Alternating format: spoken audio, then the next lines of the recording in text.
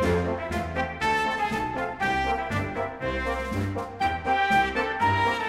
took my lad to Leeds. Episode 13, unlucky for some. It's really interesting because we were just chatting before we hit record there. It was the anniversary on Sunday, and we talked about in the last episode of when we were crowned Division 1 champions back in 1992. On Sunday, just gone, was the anniversary there. And I don't know if anyone else has noticed this. There seems to be, and obviously because of our socials are attuned to Leeds United content more than any other kind of content, as you can imagine, it seems a lot of people are coming out the woodwork, like some proper legendary speakers talking about how Leeds, in a climate where there's still doubt over when the league will start or restart, if it will we go down the Dutch route, for example.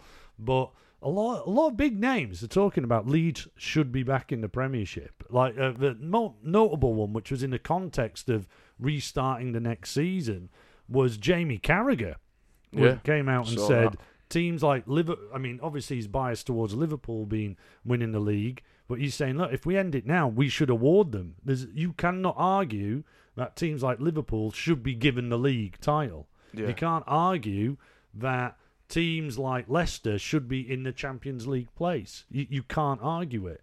So he was like coming from that kind of moment, and he mentioned that he thought Leeds should be promoted into the Premiership. Then I also see like David Seaman, the legendary England and Arsenal goalkeeper. However, he was at Leeds as a kid, as a try, as a YTS or whatever it was called at the time. So he has got an affinity for Leeds big time. But even he just came out this week and said Leeds need to be. Leeds fan. I think he might be a Leeds fan. He said he was. Yeah, and I don't know why everyone's just coming out. It seems like they're talking about it. Even Gary Neville a few weeks ago started saying how Leeds deserve to be in the Premiership. And I think he didn't say deserve. He said they are sorely missed.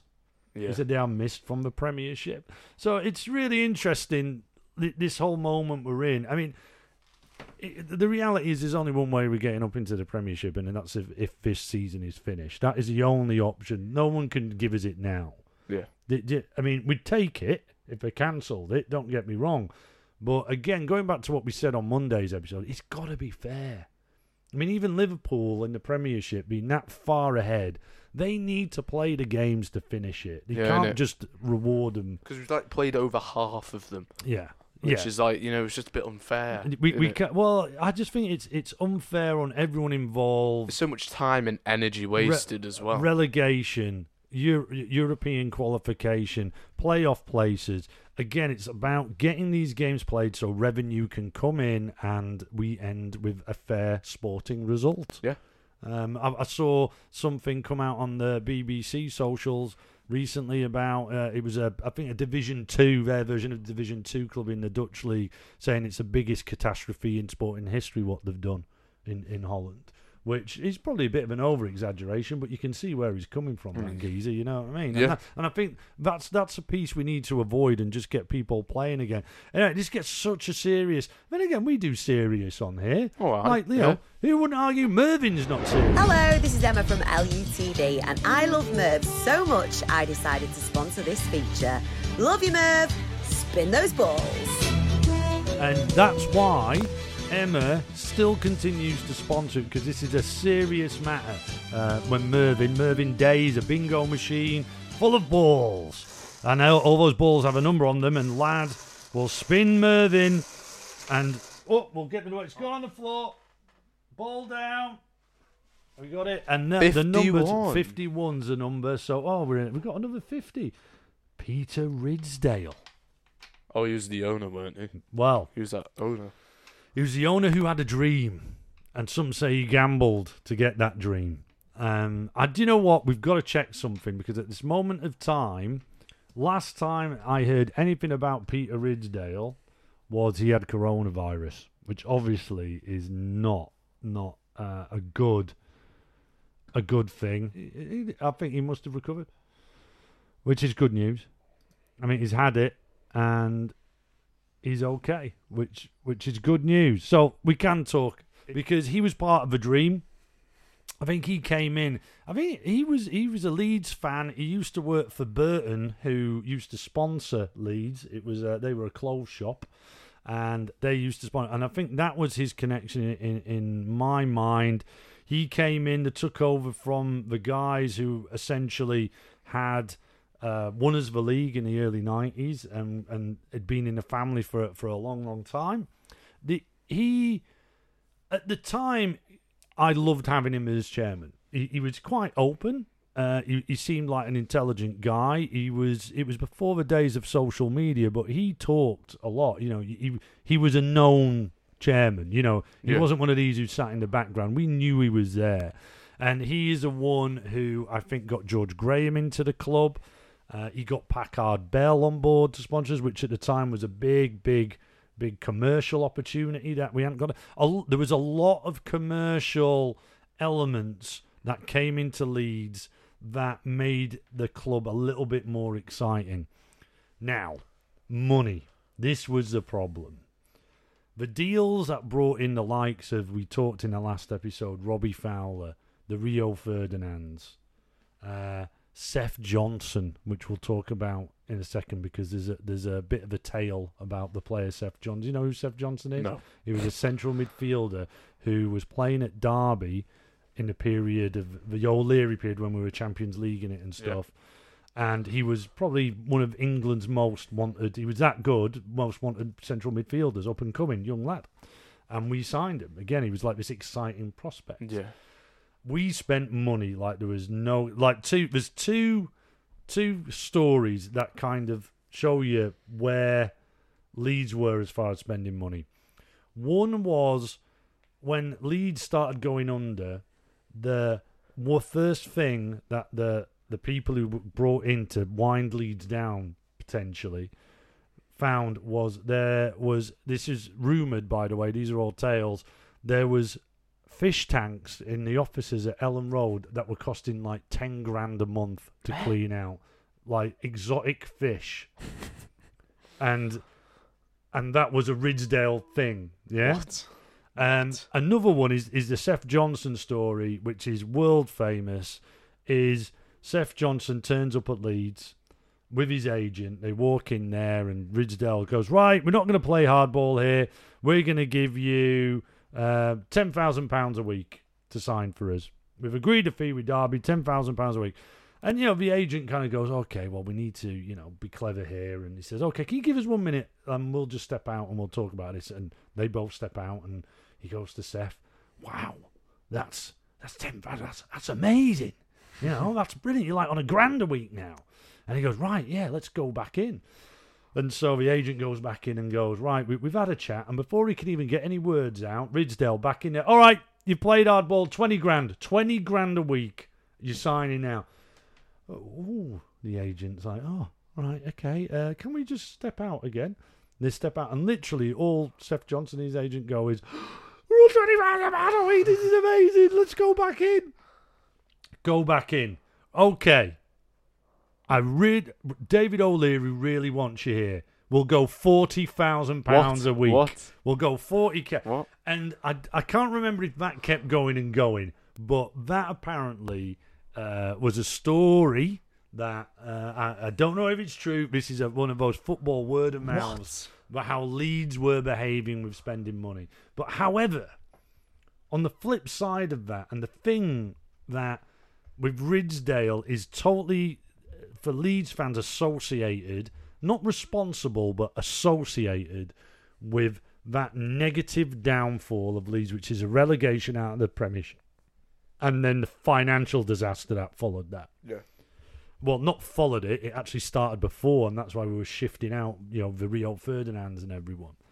However, the one thing I'll always say Risdale did, and I've heard him say he did as well, and I think gets forgotten, is he appointed very high caliber managers, and actually within the mix of the players we did retain, even when we were selling the Ferdinands and everyone, we had some extremely good players. So your Harry Kewells was still there, even though he did eventually leave for Liverpool.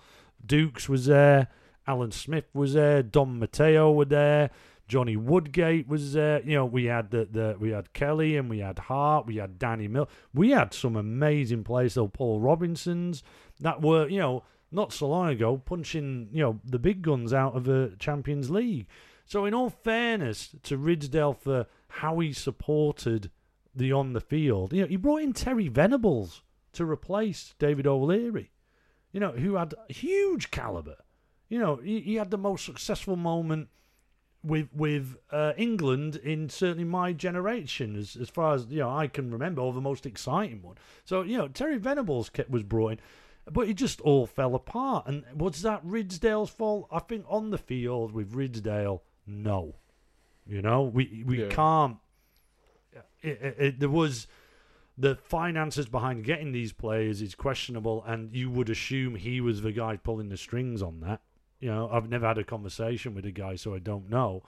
But on the pitch, I don't think he could be blamed for that, really. I think the people, the players, and the the coaching staff, the first team people had to blame that. But what the argument is, what was going on behind the scenes, was that affecting everything? It's because it got pretty bad. Bad behind the scenes. I remember stories of David Batty and players like that coming out talking about it, which you never really heard at the time.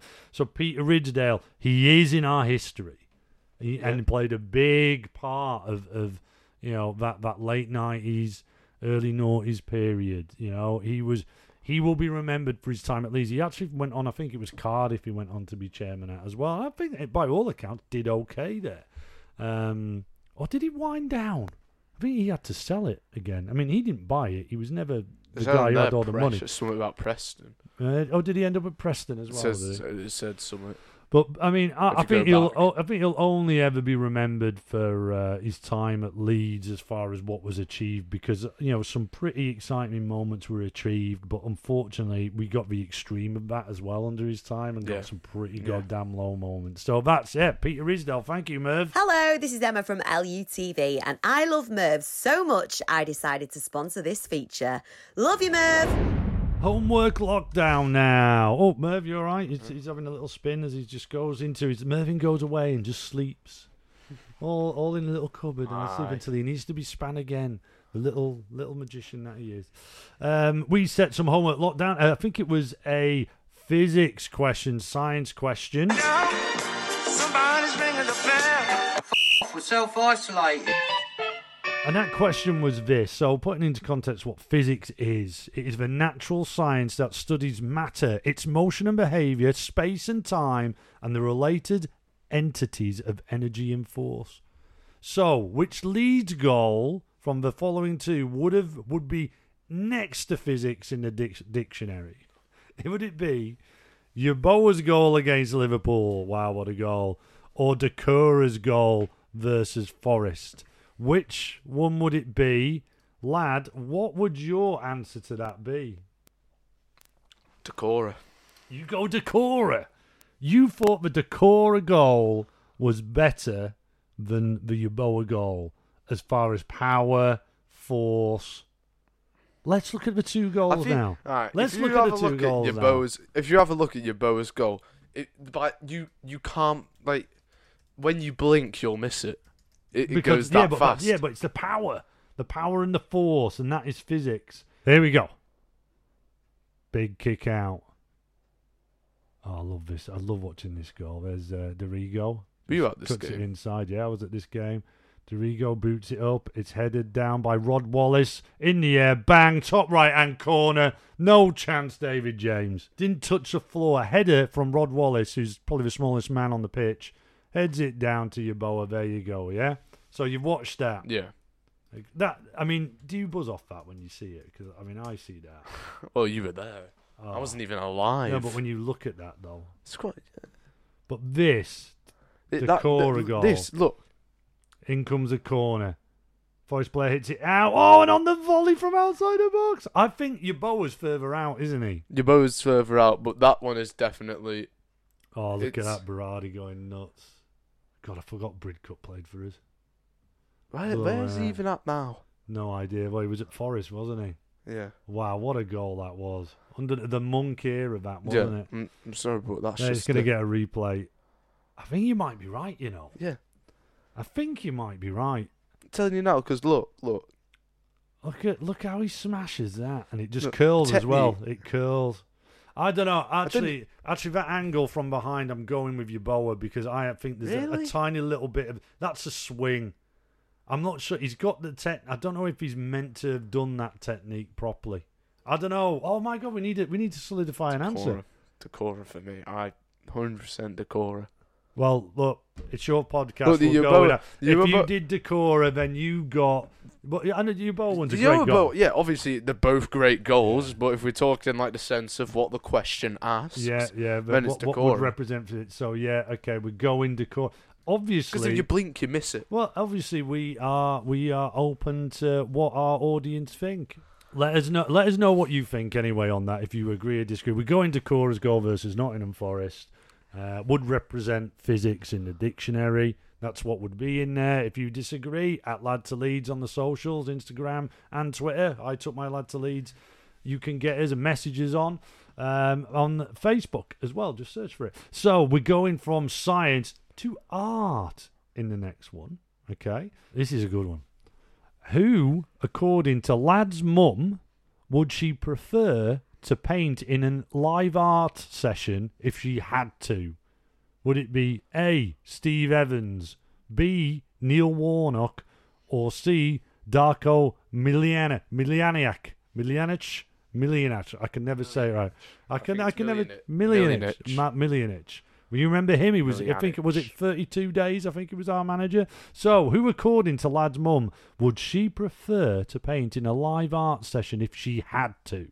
Steve Evans, Neil Warnock, or Darko Milianic? You know, I think it's Milanic, it's something like that. I can't remember. And apologies for not getting that right. I should know how to do it. You know what a live art session is, yeah? Is it where like they'd have the person in the middle and they'll have to and it's like spinning around on like a slow platform or something. I mean, I don't know if it's spinning around on a slow platform, mate, but it's live art, so there's not much cloth. They might have a loincloth over a piece or something like that. Yeah. So Steve Evans, Neil Warnock, or Darko, we'll call him for now. Let us know what you think. Send us on the socials, or just hang around for that final answer. Who Ladsman would rather paint for tomorrow's episode? Somebody's ringing the bell. We're self-isolated. There we go. I mean, there's an exciting one for you. Imagine the pictures we painted in listeners' heads with that question. We roll into Thursday with episode 14. We'll see you then.